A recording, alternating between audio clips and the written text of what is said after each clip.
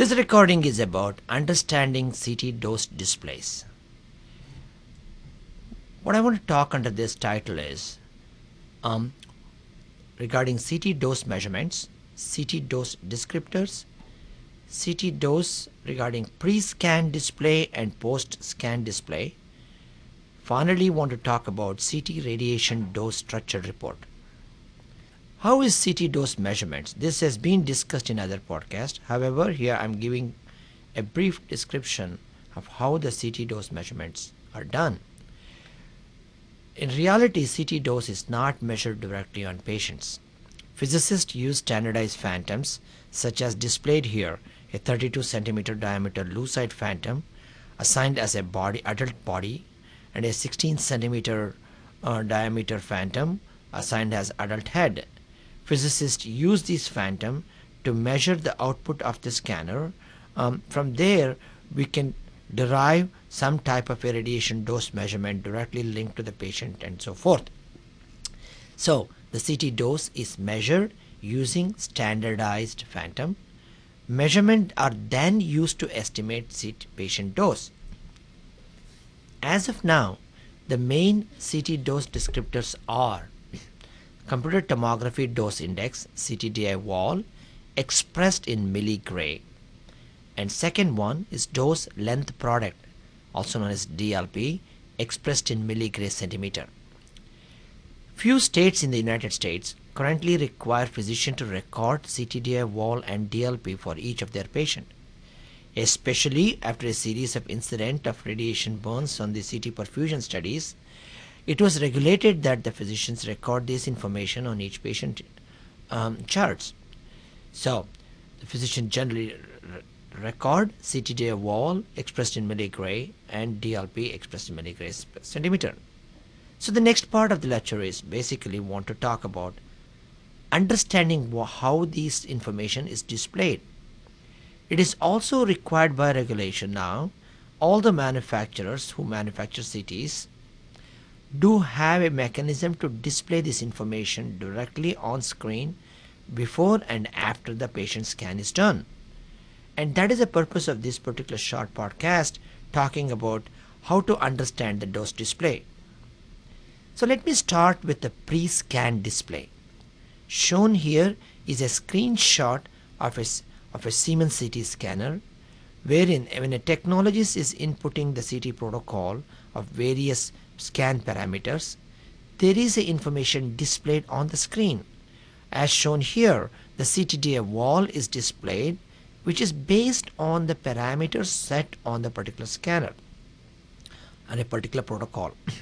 The second part I want to draw attention is each of the manufacturers are also required to display the type of phantom it is based on.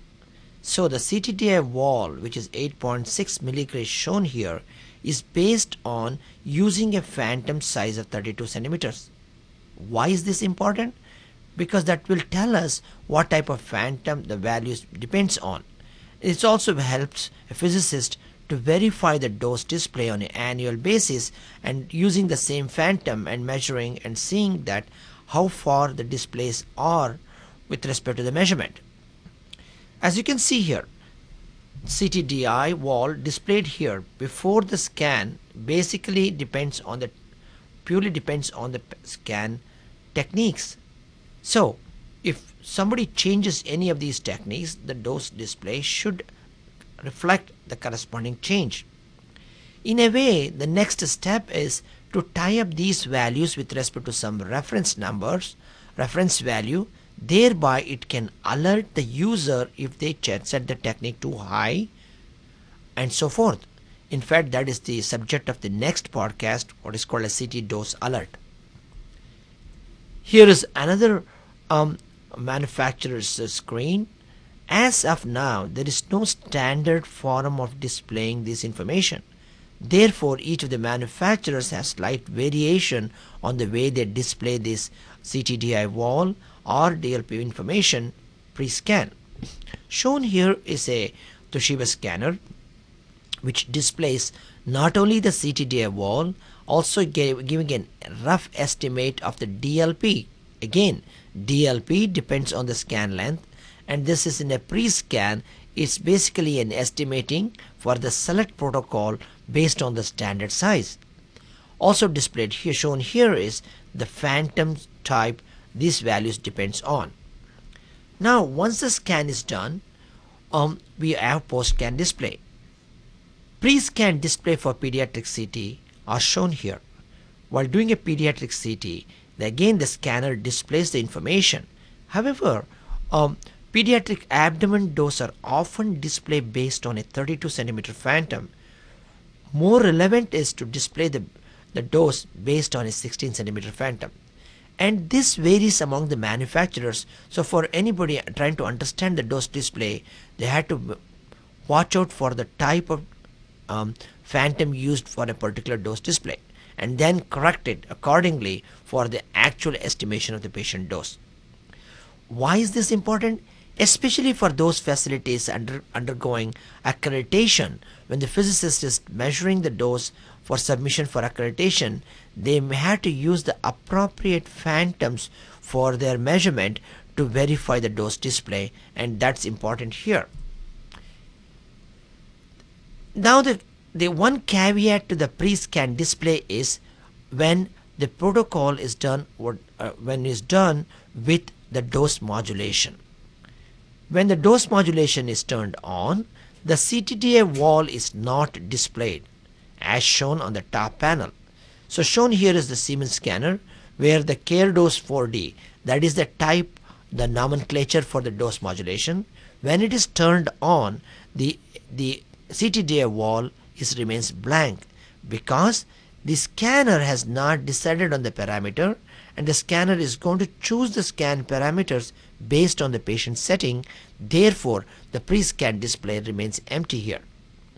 On the other hand, when you have turned the CareDose off and set the technique manually as shown in the middle panel, then immediately the scanner will display the CTDA wall corresponding to that particular technique, and in the parenthesis also showing the type of phantom. When the CTDA dose modulation is turned on, which is done majority of the case now, at the end of the scan there is an average CTDA wall is displayed post-scan with reference numbers. Shown on this bottom panel here on the line 2, if you see, the MAS displayed is 201/150. Basically, it indicates to us that a dose modulation was used on this particular scan with a reference point of 150 MAS. However, the average MAS resulted after the scan is about 201, and that's another way of understanding this dose display. Now coming to the post-scan display. The details on scan series and scan parameters are now available on the post-scan display. In fact, the DLP is also displayed for effective dose estimation, and this is important because we can use this information for estimating the patient risk and so forth. Shown on this particular slide on the bottom panel is a patient undergoing a cardiac study. If we just say cardiac study, one can assume it's only one exam done. However, this patient had a calcium scoring on the line item 2 and does coronary CT angiography done. By having a more detailed post-scan display, it makes it a little bit more easier for assessing the patient dose and the risk and so forth.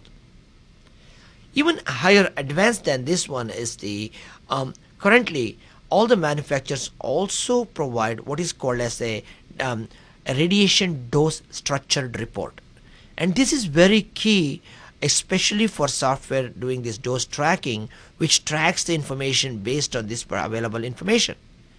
Here is an example of a structured dose report, a radiation dose structured report, which gives all the details of all the exposure done on a particular exam.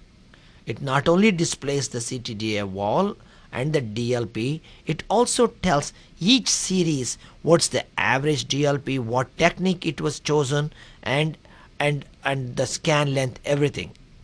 So the radiation dose structured report is the ultimate report which houses all the details of the scan information, which in a way can be extracted towards any dose tracking softwares to have variety of information for assessing the dose displays and so forth. So finally, to wrap it, currently there is an option for a both pre-scan display and a post-scan display. From there, we can estimate what is called as an effective dose values, and that's an effective dose estimation is based on some type of an anthropomorphic phantom and some conversion factors in a Monte Carlo simulation and so forth.